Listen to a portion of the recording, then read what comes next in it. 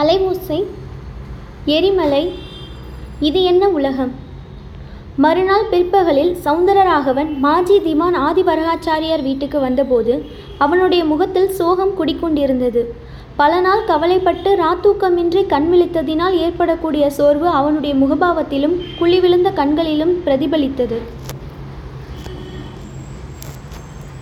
என்ன சார், உங்களை பார்த்தால் பொண்டாட்டியை பறிகொடுத்தவன் மாதிரி இருக்கிறதே என்று கூறி பாமா ராகவனை வரவேற்றாள். சுருக்கென்று கூறிய ஊசியினால் உடம்பிலே எங்கேனும் குத்தினால் முகம் எப்படி சுருங்குமோ அப்படி ராகவனுடைய முகம் சுருங்கி பொறுக்க முடியாத வேதனையை காட்டியது. நீங்கள் கூட இப்படி அனுதாபமில்லாமல் பேசுவீர்கள் என்று நான் நினைக்கவே இல்லை. நான் போய் வருகிறேன் என்று அளமாட்டா குறையாக சொல்லிவிட்டு ராகவன் திரும்பி போக எத்தனித்தான்.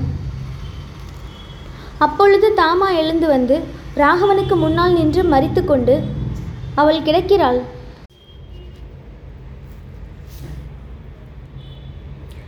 பாமாவுக்கு நாக்கிலே விஷம், எல்லாரையும் விரட்டி அடிப்பதுதான் அவளுடைய வேலை, அதனால்தான் என்று ஆரம்பித்தவள் தயங்கி வாக்கியத்தை நடுவில் நிறுத்திவிட்டு, நீங்கள் வந்து உட்காருங்கள். உங்களிடம் எங்களைப் போல் அனுதாபம் உள்ள சிநேகிதர்கள் இந்த டில்லியில் யாரும் இல்லை என்பது உங்களுக்கு தெரிந்த விஷயம்தானே என்று சொன்னாள். ராகவன் திரும்பி போகும் உத்தேசத்தை கைவிட்டு சோபாவில் உட்கார்ந்தான். டில்லியில் மட்டும் என்ன, எங்கேயும் எனக்கு சிநேகிதர்கள் கிடையாது.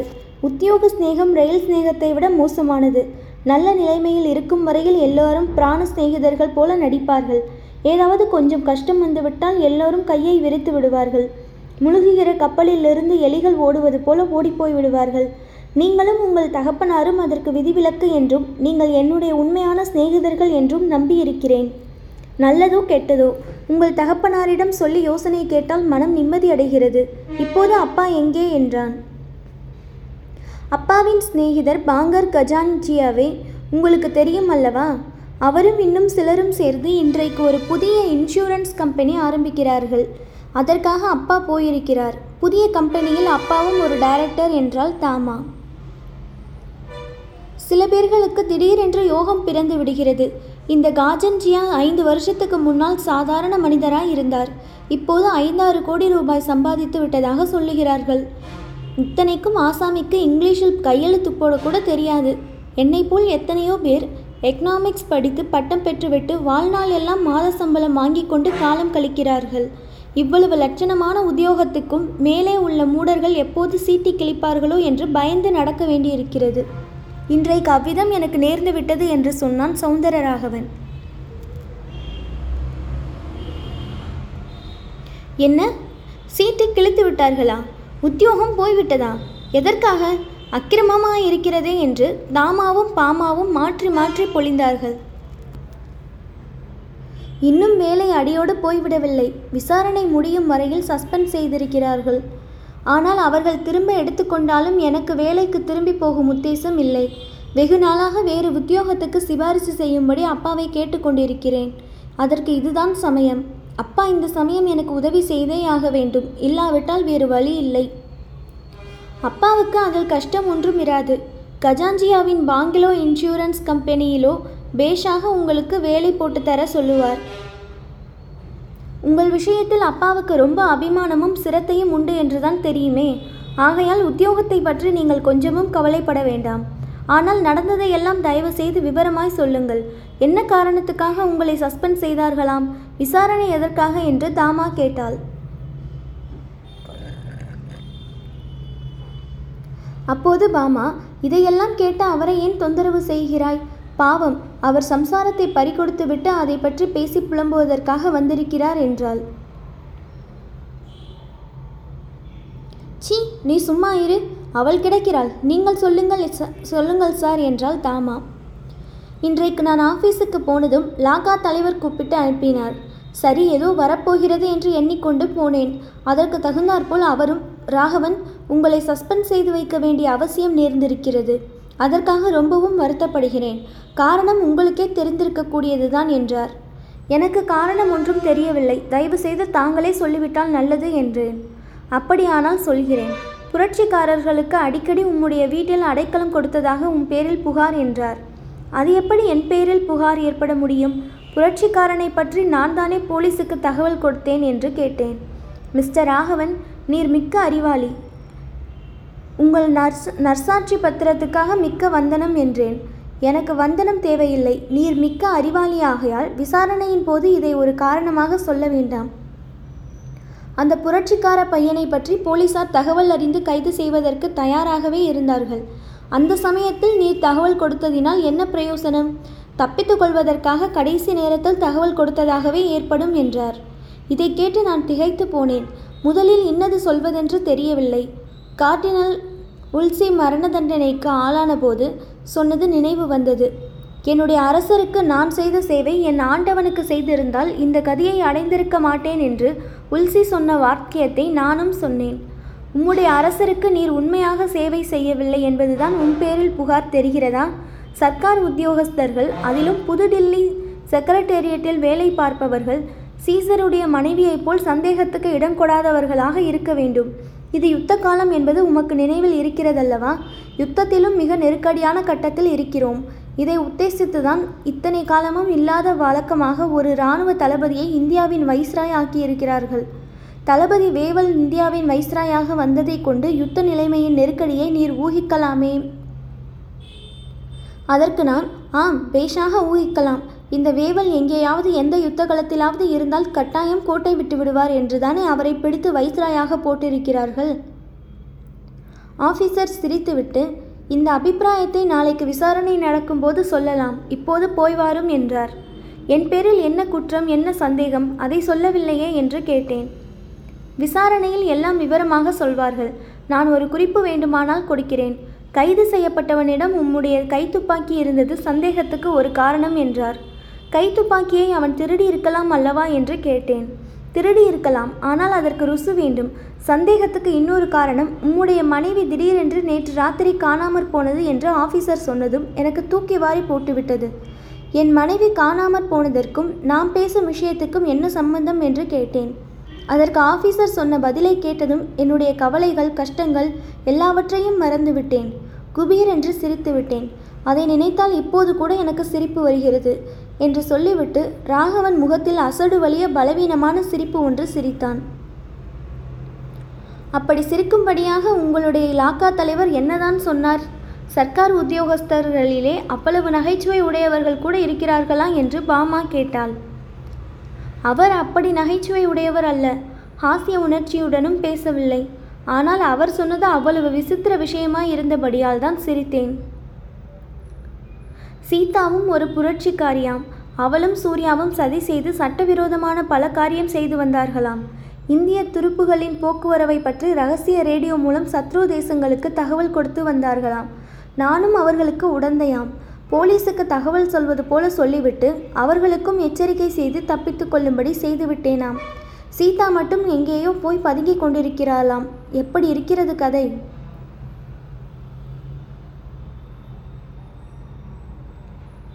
கதைக்கு என்ன, நன்றாய்த்தான் இருக்கிறது. ஒரு நாள் திடீரென்று போலீசார் இந்த வீட்டுக்கு வந்து சோதனை போட்டாலும் போடுவார்கள். சீதா இங்கே ஒளிந்து கொண்டிருக்கிறாளோ என்று பார்ப்பதற்கு.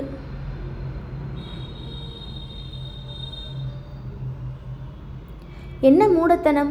புதுடில்லி போலீசார் எதை வேணுமானாலும் நம்பி விடுவார்கள் போல் இருக்கிறது. சொல்லுகிறவர்கள் பக்குவமாய் சொன்னால் கேட்பவர்கள் நம்புவதற்கு என்ன?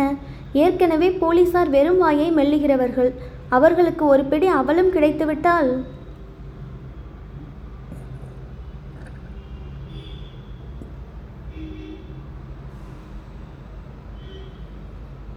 பாமா, மறுபடி ஏதோ மர்மமாக பேசுகிறீர்களே.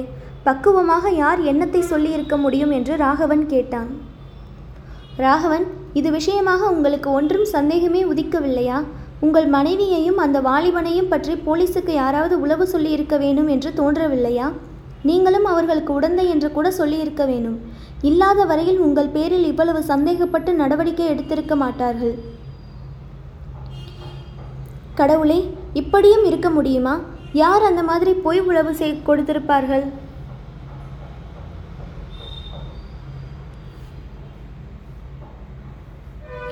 நேற்று மாலை நடந்த டின்னர் பார்ட்டியில் யாரோடு கூடி கூடி பேசிக்கொண்டிருந்தீர்கள்? அவளாய் இருக்கலாம் அல்லவா? உங்களுடைய குடும்பத்தின் அந்தரங்க விவகாரங்கள் வேறு யாருக்கு தெரியும்? வேறு யார் அப்படி நம்பிக்கை ஏற்படும்படி சொல்லி இருக்க முடியும்?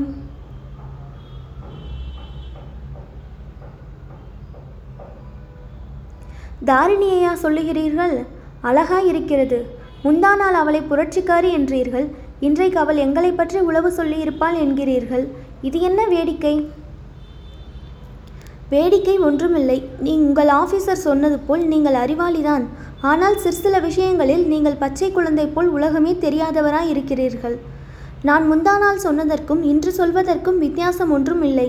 புரட்சிக்காரர்களுக்கு மத்தியில் தாரிணி புரட்சிக்காரிதான். அப்படி நடித்தால்தானே புரட்சி இயக்கத்தை பற்றிய உளவுகளை சேகரித்து சர்க்காருக்கு சொல்ல முடியும்.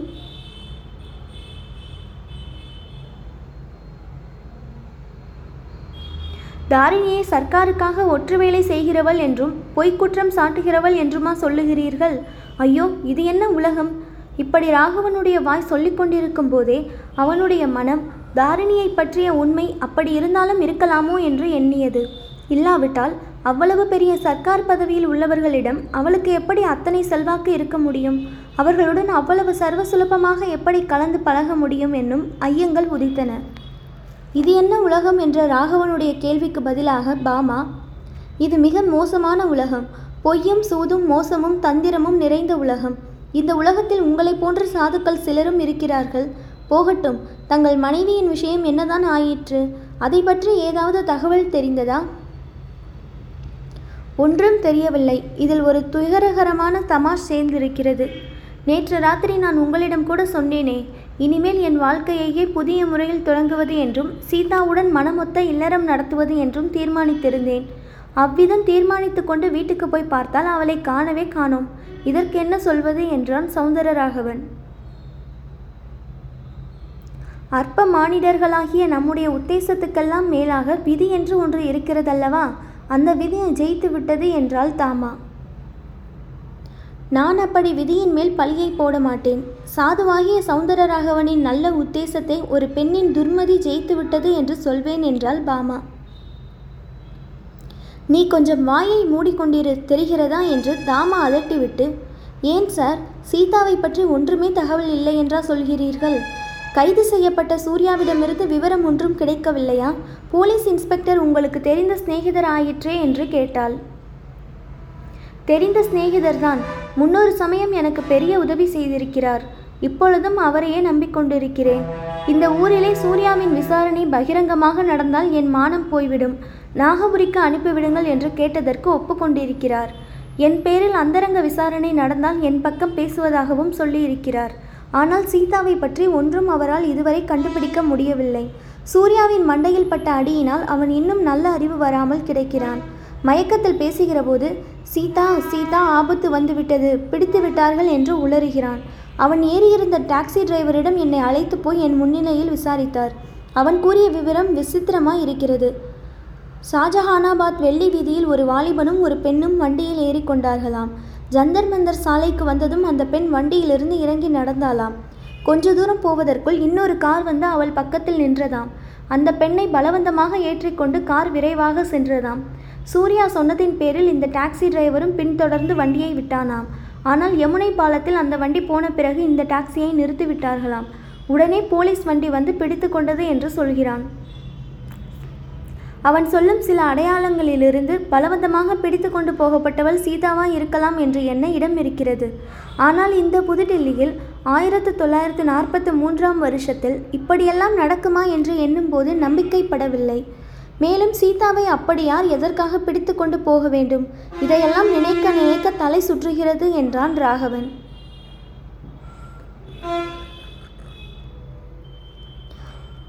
ஆமாம், முன்னால் போன வண்டியை பற்றி தகவல் கண்டுபிடிக்க போலீசார் முயற்சி எதுவும் செய்யவில்லையா என்று பாமா கேட்டாள். செய்தார்கள். நாலாபுரமும் தந்தி கொடுத்து டெலிஃபோன் செய்து குறிப்பிட்ட வண்டி வந்தால் நிறுத்தும்படி சொல்லியிருந்தார்கள். டாக்ஸி டிரைவர் முன்னால் சென்ற காரின் நம்பர் கொடுத்திருந்தான். அந்த கார் இங்கிருந்து 100வது மைலில் தடுத்து நிறுத்தப்பட்டது. ஆனால் அதில் பெண் ஒருவரும் இல்லை என்று தகவல் வந்திருக்கிறது. போலீஸ் இன்ஸ்பெக்டர் இன்று காலையில் என்னை டெலிஃபோனில் கூப்பிட்டு சொன்னார். ஆகவே உங்கள் மனைவி சீதா போனவள் தான் மிஸ்டர் ராகவன். உங்களுக்கு என் மனமார்ந்த அனுதாபம் என்றாள் பாமா.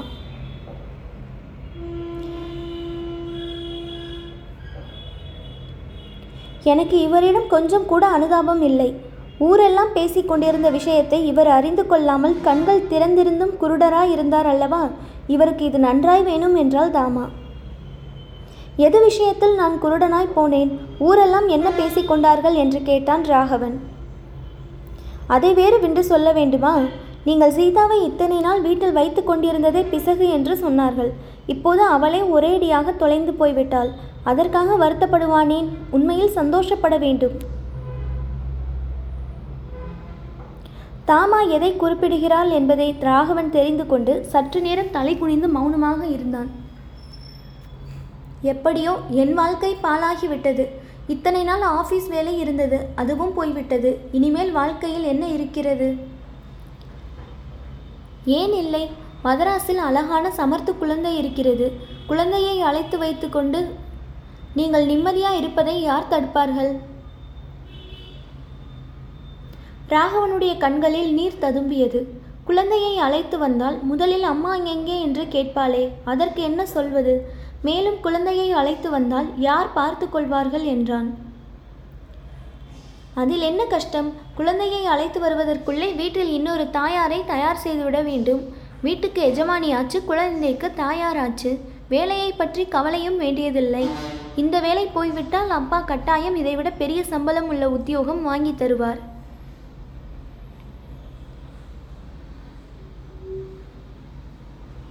ராகவன் வீட்டுக்கு திரும்பி சென்றபோது இன்னொரு தாயார் தயாரிப்பது பற்றி தாமா சொன்னதின் கருத்து என்னவாய் இருக்கும் என்று யோசித்து கொண்டே போனான். ஒருவாறு புரிந்தது. ஆனால் அவனுடைய மனம் அதை பற்றி நினைக்கவும் இடம் கொடுக்கவில்லை. வீட்டை அடைந்ததும் வேலைக்காரர்கள் முகங்களில் சோகக்கலையுடன் இருப்பதை பார்க்க சகியாமல் உள்ளே போனான். ஒவ்வொரு அறையாக வளைய வந்தான்.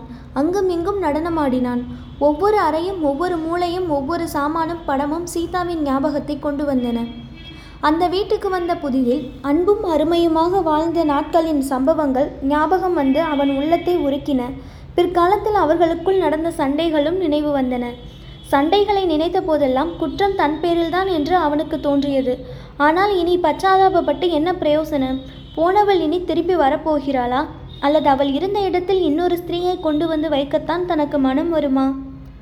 தன் வாழ்க்கையை புதுவிதமாக தொடங்கி சண்டை சச்சரவு இல்லாமல் பழைய நாட்களைப் போல் இல்வாழ்க்கை நடத்த வேண்டும் என்று தீர்மானித்து கொண்டு வீடு வந்த தினத்தில் அல்லவா இப்படி நடந்து விட்டது. தன்னுடைய நல்ல உத்தேசம் இவ்வாறு வீணாகி விட்டதே. யோசித்து பார்க்க பார்க்க சீதா தன்னிடம் வெறுப்பு கொண்டுதான் வீட்டை விட்டு ஓடிப்போயிருக்க வேண்டும் என்று ராகவனுக்கு நிச்சயமாய் தோன்றியது. தன்னுடைய கொடுமை பொறுக்க முடியாமலே தான் போய்விட்டாள். எங்கே போயிருப்பாள்? ஒருவேளை யமுனையில் விழுந்து உயிரை விட்டிருப்பாளோ? அல்லது குழந்தையை பார்ப்பதற்காக சென்னைக்கு ரயில் ஏறி போயிருப்பாளோ? அப்படியானால் சீக்கிரத்தில் தனக்கு தகவல் தெரிந்து போய்விடும். சூர்யா கைதியானதற்கும் சீதா காணாமற் போனதற்கும் உண்மையில் ஏதேனும் சம்பந்தம் இருக்குமா? ஒரு நாளும் இருக்க முடியாது. காக்கை உட்கார பணம்பலம் விழுந்த கதைதான். தாமாவும் பாமாவும் சூர்யா சீதா இவர்களின் பேரில் கெட்ட எண்ணம் உண்டாகும்படியாக ஜாடை ஜாடையாக பேசியதையெல்லாம் எண்ணி பார்த்து அந்த பேச்சுக்களில் ஏதேனும் உண்மை இருக்க முடியுமா என்று சிந்தித்து பார்த்தான். ஒரு நாளும் இருக்க முடியாது என்று முடிவுக்கு வந்தான். சில சமயம் தானும் சீதாவின் மனம் நோகும்படி சூர்யாவை பற்றி பேசியதுண்டுதான். அதற்கெல்லாம் காரணம் சீதாவின் நடத்தையை பற்றி தனக்கு ஏற்பட்ட சந்தேகம் அல்ல. அப்படிப்பட்ட கேவலமான சந்தேகம் லவலேசமும் தனக்கு எந்த நாளிலும் ஏற்பட்டதில்லை. சூர்யாவின் பேரில் தனக்கு ஏற்பட்ட ஆத்திரத்துக்கெல்லாம் உண்மையான காரணம் என்ன? அவனை பற்றி போலீஸுக்கு தகவல் கொடுக்கும்படியாக அவ்வளவு நீசத்தனமான காரியம் தான் செய்ய புகுந்ததின் உண்மை காரணம் என்ன? தன்னுடைய இருதய அந்தரங்கத்தை நன்கு சோதனை செய்து பார்த்து ராகவன் அந்த உண்மையை கண்டுபிடித்தான். தாரிணிக்கும் சூர்யாவுக்கும் ஏற்பட்டிருந்த சிநேகம்தான் தன்னுடைய ஆத்திரத்துக்கெல்லாம் காரணம். அதனால் ஏற்பட்ட குரோதத்தை சீதாவின் பேரில் காட்டி அவளுடைய வாழ்க்கையை நரகமாக செய்ததினாலேயே இந்த விபத்துக்கு தான் ஆளாக நேர்ந்தது. முதல் நாள் மாலையில் நடந்த பார்ட்டியில் தாரிணி தன்னை கெஞ்சி வேண்டிக் கொண்டதெல்லாம் ஞாபகம் வந்தது. சீதாவை மதராஸில் கொண்டு போய் விட்டு பம்பாய்க்கு வரும்படியும் வந்தால் தன் பிறப்பை குறித்த ஓர் அந்தரங்கத்தை வெளியிடுவதாகவும் தாரிணி சொன்னாள். அந்த ரகசியம் என்னவா இருக்கும்? தாமாவும் பாமாவும் தாரிணியை சர்க்காரின் உளவுக்காரி என்று சொன்னது சுத்த அபத்தம். அது ஒரு நாளும் உண்மையாயிராது. அந்த சகோதரிகள் வெகு பொல்லாதவர்கள். யார் பேரிலாவது குறை சொல்லுவதுதான் அவர்களுடைய தொழில். அவர்களுடைய சகவாசம் உதவவே உதவாது. இந்த சமயத்தில் தனக்கு ஆறுதல் சொல்லக்கூடியவளும் உதவி செய்யக்கூடியவளும் தாரிணிதான். தாரிணியை எப்படியாவது சந்தித்து அவளிடம் ஆலோசனை கேட்க வேண்டும். சீதா போய்விட்டதை பற்றி அவளிடம் உடனே சொல்லிவிட வேண்டும். இன்னும் 2 நாள் நேற்றைக்கு பார்ட்டி கொடுத்த உத்தியோகஸ்தர் வீட்டிலே இருப்பேன் என்று சொன்னாள் அல்லவா? அங்கே அவளை கூப்பிட்டு பார்க்கலாம். டெலிஃபோனை எடுத்து ராகவன் விசாரித்தான். மேற்படி உத்தியோகஸ்தர் வீட்டில் தாரிணி இல்லை என்று பதில் வந்தது. அந்த நிமிஷத்தில் ராகவனுக்கு தன்னுடைய வருங்கால வாழ்க்கையெல்லாம் சூன்யமாக தோன்றியது.